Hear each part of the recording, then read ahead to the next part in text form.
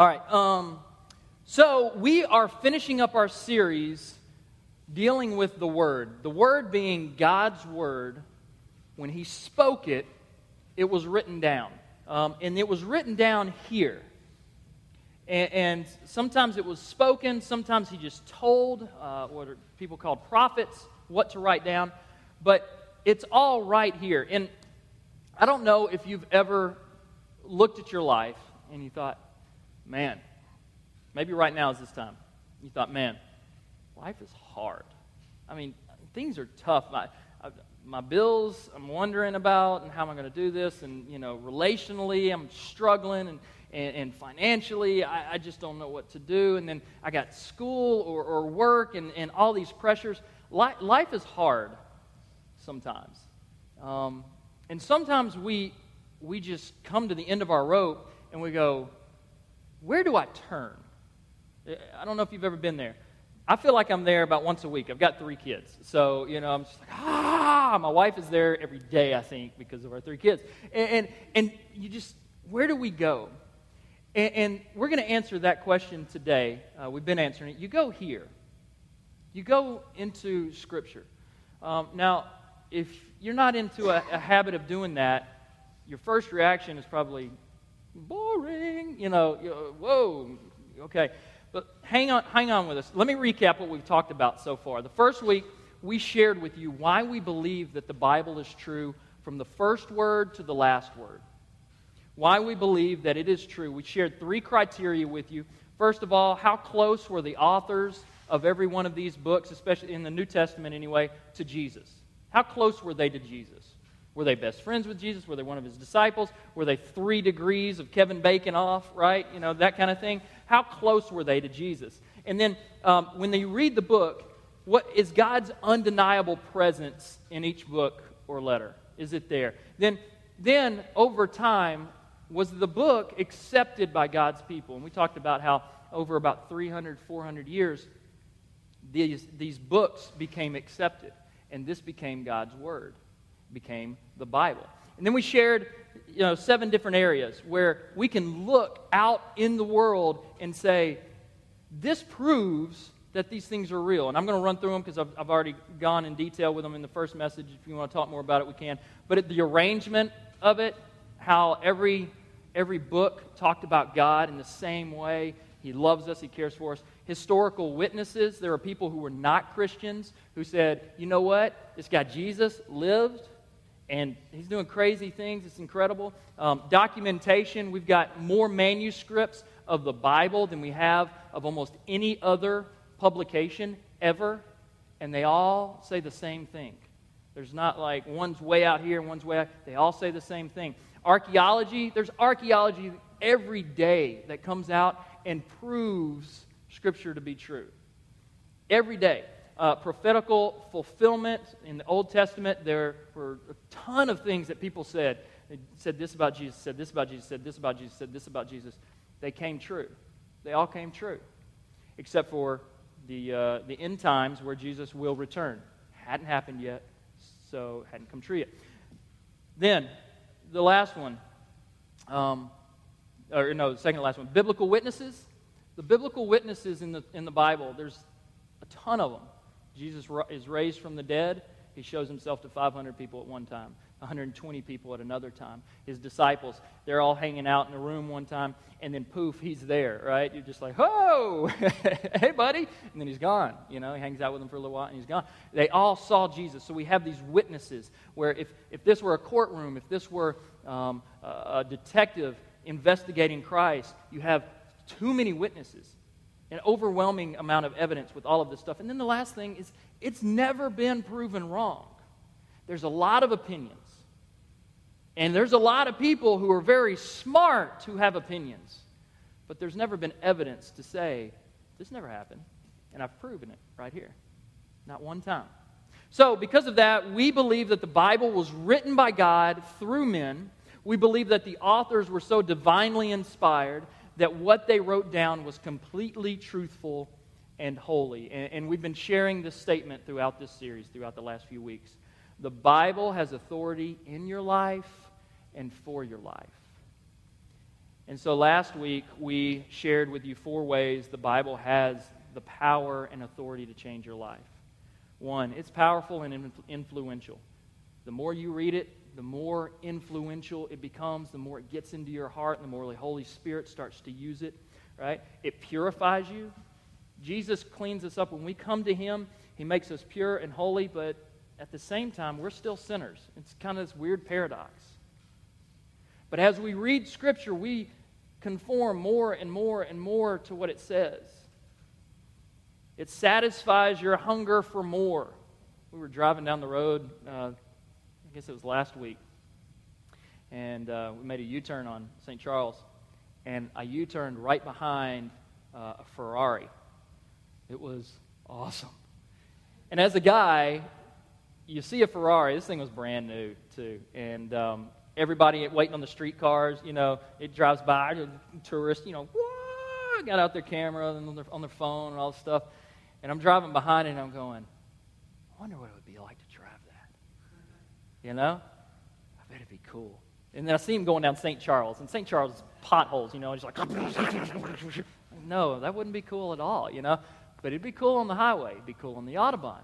And this hunger, because my one car's down and out. We're about to sell it, I don't know, for scrap. The other car, starter goes out, and so this hunger, I'm like, man, I'd love to have that. And then I think, no, I'd love to just have a car that works, right? And then I think, we've got a car that works. I just have to change the oil every once in a while and the starter and maybe an engine one time. But that's all right, So this hunger for more is this desire that we have, and Jesus satisfies this, and He gives us peace in all of that. And He says, you know what? You need to just rest and relax. I'm going to take care of you. And then lastly, we saw that it reveals the way in your life. It makes clear to you the directions you should take. God will open doors for you. He will shut doors for you. He will block things where you don't need to go. If you're following Him, if you're seeking Him in Scripture and then following the Holy Spirit. So today, here's the question I want us to ask. What should my response to the Bible be? What should my response to the Bible be? What should we do with this incredibly powerful weapon that we have on our bookshelf at home or on our nightstand? What should we do with this? Now, let me ask you this. If Jesus were sitting right next to you, and you're talking with Jesus, and you know it's Jesus, and He says, you know what, Jason, this is the direction I want you to go. Would you deny that? Right? You would say, this is easy, right? This is great. And you would get up and you would go and you would follow Him to the T because you know that He is in charge, that He has the authority to complete and finish everything that He says He will in your life and in the world. And so you're going to get up and do that. Now, here's the thing. For those of us that have given our lives to Christ, we have the Holy Spirit that lives within us. When we read this, we'll see something and it'll register with our heart, and the Holy Spirit will point it out to us. That is Jesus sitting right next to you, pointing these things out in your life. This is the direction I want you to go. This is the sin that I want you to stop. This is how I want you to lead. This is the person I want you to apologize to. This is how I want you to worship me today with your life as you talk to this person. When you're disciplining your children, I want you to do it in kindness because that is worship to me. These things that register in your heart is Jesus sitting right next to you saying, this is what I want you to do. And we need to follow Him. But because He's not physical, it's real easy for us to say, I don't know. I don't need to apologize to them. We're cool. We're good. Right? But listen, the Bible has authority to change your life. It has authority in your life and for your life to change your life when we listen to Jesus. There's 3 ways. If you have a Bible, it's going to be up on the screen, but I always encourage you to look. There's one around you. Turn to Deuteronomy chapter 6. Deuteronomy chapter 6. This is old school Old Testament. First 5 books of the Bible are called the Pentateuch, and Moses has the 10 Commandments. And what a lot of people don't realize is that not only did Moses get the 10 Commandments, but while he was up on this mountain receiving them, he was up there for about a month, something like that. And he's up there for a month, and you think, okay, it took a month to get 10 commandments. It's not what happened. He was given a ton of commandments and laws and all these things. And in our day, we think, man, the law, it's there to hold us down, speed limit, whatever, all that kind of stuff. But here's the purpose of the law. The law was there and put in place so that we as people, really the Israelites, as people, the nation, could have a relationship with God. Because here's what happened. They're in Egypt, they're slaves, and God pulls them out. And here's how they know God. He leads them out because he's a pillar of fire at night and a pillar of smoke during the day. And they're following this pillar of fire, pillar of smoke. Put yourself in that situation. How would you relate to that? I mean, it's impossible, right? There's this booming voice coming out of the fire, and, it's just like, okay, I'm just going to be scared to death all the time. It's just this awe and this fear, this worship. And then God says, no, listen, I'm a relational God. And here are the ways that you worship me and the ways that you obey me. And so a lot of times we look at the law, the Old Testament law, it's like a bunch of rules and regulations. They didn't look at it like that. They saw God, someone who cared enough for them to tell them how to relate to him.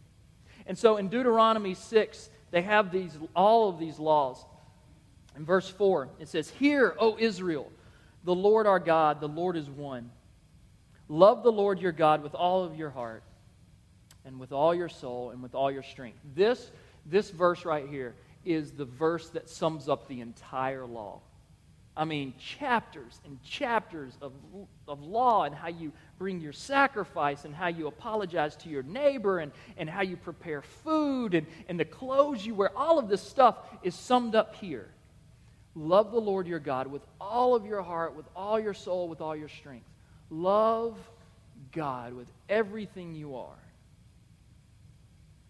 These commandments that I give you today are to be upon your hearts. Now, here's the thing. The Israelites didn't have technology to reproduce Bibles like we do today. In fact, they wrote it either chiseled in stone, or they took what's called a papyrus reed, which is a plant. It's kind of this spirally plant. I don't know how to explain it. And they would unroll it over time. It'd take, a day, 2, 3 days. And they just unroll it, let it dry out. And then they could take ink, which I have no idea what their ink was, but they would take this special kind of pigmentation, and they would write down the laws. This took forever. And so when they were done, they would roll it back up very gently and neatly, and it was in a scroll. So this is how they did it. They didn't make a scroll for every family. A scroll was written for one temple, and over time they built up. So by the time you come to Jesus' day, you have maybe 2 or 3 scrolls in the local temple. And so they have one way to place this law in their hearts, and that is to listen to it over and over and over again. To memorize it, to hear it so much that you just know it, right? And they had to do a lot to do this. They had to spend a lot of time. They had to spend a lot of energy. They'd have to go to Moses and have him read, or whoever was in charge of the temple that day, they'd have to read over and over and over again. Now today, for us, we're not a listening, audible society. We're very visual, aren't we? I mean, my wife will tell me something and I forget it instantly. Is that horrible, right? She'll ask me to do something. I'll be back in a couple of hours, right? Got it, And then what happens? The kids start going crazy. Something comes on TV, or something. And then all of a sudden I've lost it. She comes back and here's the hard part. This is where, she comes back and all of a sudden I'm like, You know, that feeling. It's like, oh, you know, we're very audible. All right, ladies, don't look at your husbands. All right, look at me. All right, so we're very audible. I mean, very visual, because we will get sucked into things. And so for us, we need to do things to put this in our heart that is visual, right? When I was in college, I took a course on church history, and it was the most hideous class you had ever taken in your life. The midterm and the final, both of them, we had to learn 600 facts. So you'd have, you know, like 1, 2, 3, 4, 5, 6 topics, right? And facts for each one. Fact, right? And 600 of these things.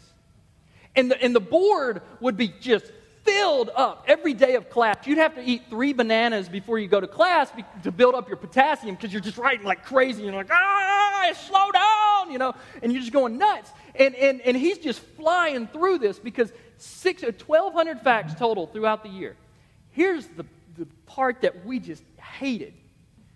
Come final time, the board would be completely cleaned off. And when the final or the midterm came around, he gave you, it was a 2-day final. Each day, he gave you one number. And people, you know, everybody's like, is it number 6? We're learning 600 facts, but we're only going to give 200 of it. And we had that dreaded blue book, right? And he'd come up on the board, and sometimes he'd just go, good luck. You know, sometimes, just because he was kind of arrogant, it was kind of funny. Sometimes he would open the door and he'd go, hey, kid. And some kid would be walking down. He goes, give me a number 1 through 6. The class would go crazy. 4, you know, because some people are gambling. They're learning 4 out of the 6, just hoping they get one of them, you know. And they're just screaming for their life. And the kid's just scared because people are screaming at him. And the teacher's like, come on, kid, give me a number. And he's like, I don't know, 2. And everybody's like, no! And people literally would take their blue books, write their name on it, walk up, and turn it in. I mean, it was sad. Everybody went, oh. But this is what we had to do. Now, in order to learn 600 facts in basically 3 months, plus you got all these other classes. In order, not even 3 months, 2 months, 2.5 months. In order to learn 600 facts, we had to do incredible things. We had to go to incredible lengths. We reserved a room in the library, and we were the biggest bunch of misfits. I don't remember what the fact was, but I remember one of the guys in our study group was floundering on the floor, doing the snake, wiggling around, just so we could remember this fact that we could not get. Don't remember the fact anymore, but I remember what he was doing, right? And other times, I don't know if I share this, we'd light things on fire, just all kinds of stuff, crazy stuff to remember the facts. But we saw it, and we remembered it. And I didn't ace it, but I'd get 80s or, upper 70s, which in this class, that's an A, right? Because everybody's getting 40s and all this stuff. We remember things visually. Reading doesn't work. I mean, don't get me wrong. You need to read this. But when you read, you need to be asking questions. And you need to be writing them down so that you'll remember them. Because how many of us literally will read a paragraph thinking about something else and then go, what did I just read? Right? Yeah. Every one of us. Cliff is a representative for all of us. This is what we do.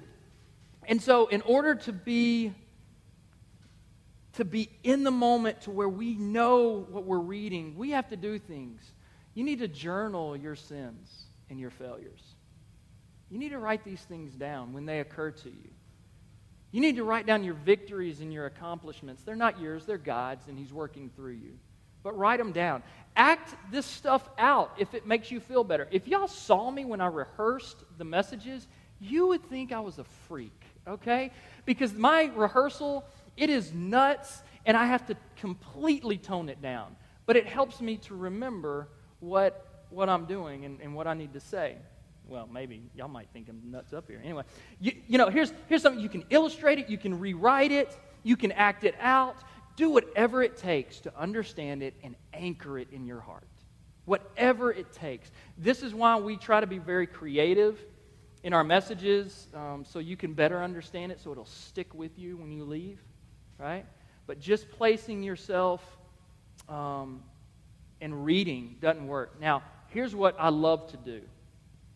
And maybe this is weird. Maybe I should have been in Hollywood. But I love to place myself in their shoes. Whoever I'm reading about, I love to know the history behind what's going on so I can really get a grip on what's going on in the situation around the person. I remember I did a message, and it was the hardest message I ever did. It was about 3 or 4 years ago. And we did a series where we took your questions, and we're actually talking about doing that here pretty soon. But where we took your questions so we could answer them. One of the questions were, where did my miscarried child go when he died? And I read the question, and I thought, there's no way I can do this. But it's a great question, and it needed to be answered. And so I'm reading through Scripture and looking around, and I come across David. David had this horrible time in his life where he committed adultery and killed the husband of the woman that he had adultery with, and ended up marrying her. And it was just a bad period of his life. And the woman, Bathsheba, she was pregnant. She got pregnant with his child. And he's confronted. A prophet comes to him and he says, you're the man that's messing all of this up. And because of that, your child will not live. And Daniel wept, and he cried, and he cried, and then the baby was born, and it died. But I remember so clearly, not just here, but there's several other places in Scripture. I remember placing myself in David's shoes, because I'm not perfect. I'm a sinner just like everybody else. I remember placing myself in his shoes, and I remember crying and weeping over the loss of a child. But I also remember David's words. He said that his son, that he would go to his son, but that his son would not return to him.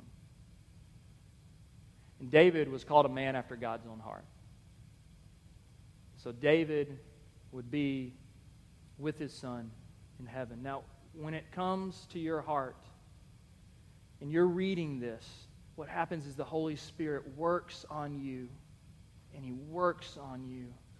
And when you are in a certain situation in life, and you know this, and you know that you have Him, man, all of a sudden the Holy Spirit brings this Scripture up. And you have the power of God in your heart to share with others. Now, it's good to know Scripture. It's good to know in Acts 17, there's not a verse, you can look it up later, Acts 17:11, it talks about how you need to know Scripture to test out other people's spiritual truths. There are so many jacked up people on TV that, man, they come across polished and great, but their theology is wacky. I mean, wacky. They never talk about sin. They only talk about great things. Well, that's great, but that's only half of the Bible. It's only half of God. So it's great to know, and you need to know Scripture. It has the power to change your life if you will put it in your heart, right? Now, the Bible has authority in your life, for your life, to change your life if you teach it as well. If you teach it as well. Deuteronomy 6, verse 7. It says, impress them upon your children. This is the commandments that were given to Moses, to the nation of Israel. Impress them upon your children. Talk about them when you sit at home and when you walk along the road, when you lie down and when you get up. Impress it upon your children. I have a hard time doing this, just taking the Bible out and reading it, because I've got a 4-year-old who bounces off the walls. I've got a 6-year-old who can focus, but they both ask a lot of questions, and I'm very task-oriented. I'm like, let's get through this. And they're like, wait, tell me about this, and what about this, and did you see that tiger we saw today? And, all this stuff. You're like, Here's what I do. I use stories. My kids are named Ty, Eli, and Sage. I tell them a story every night. I haven't recently because I'm trying to come up with fresh material. But the story is about Cy, Zeli, and Paige. They don't get it, right? They don't get it at all. They're just like, tell us about Cy, Zeli, and Paige. And so every night, once I get a new story, so far they were astronauts. Before that, they were, I don't remember, they were in the jungle or something like that. And we'll go through parts of the Bible. And Cy, Zeli, and Paige will come upon, say, a battle, right?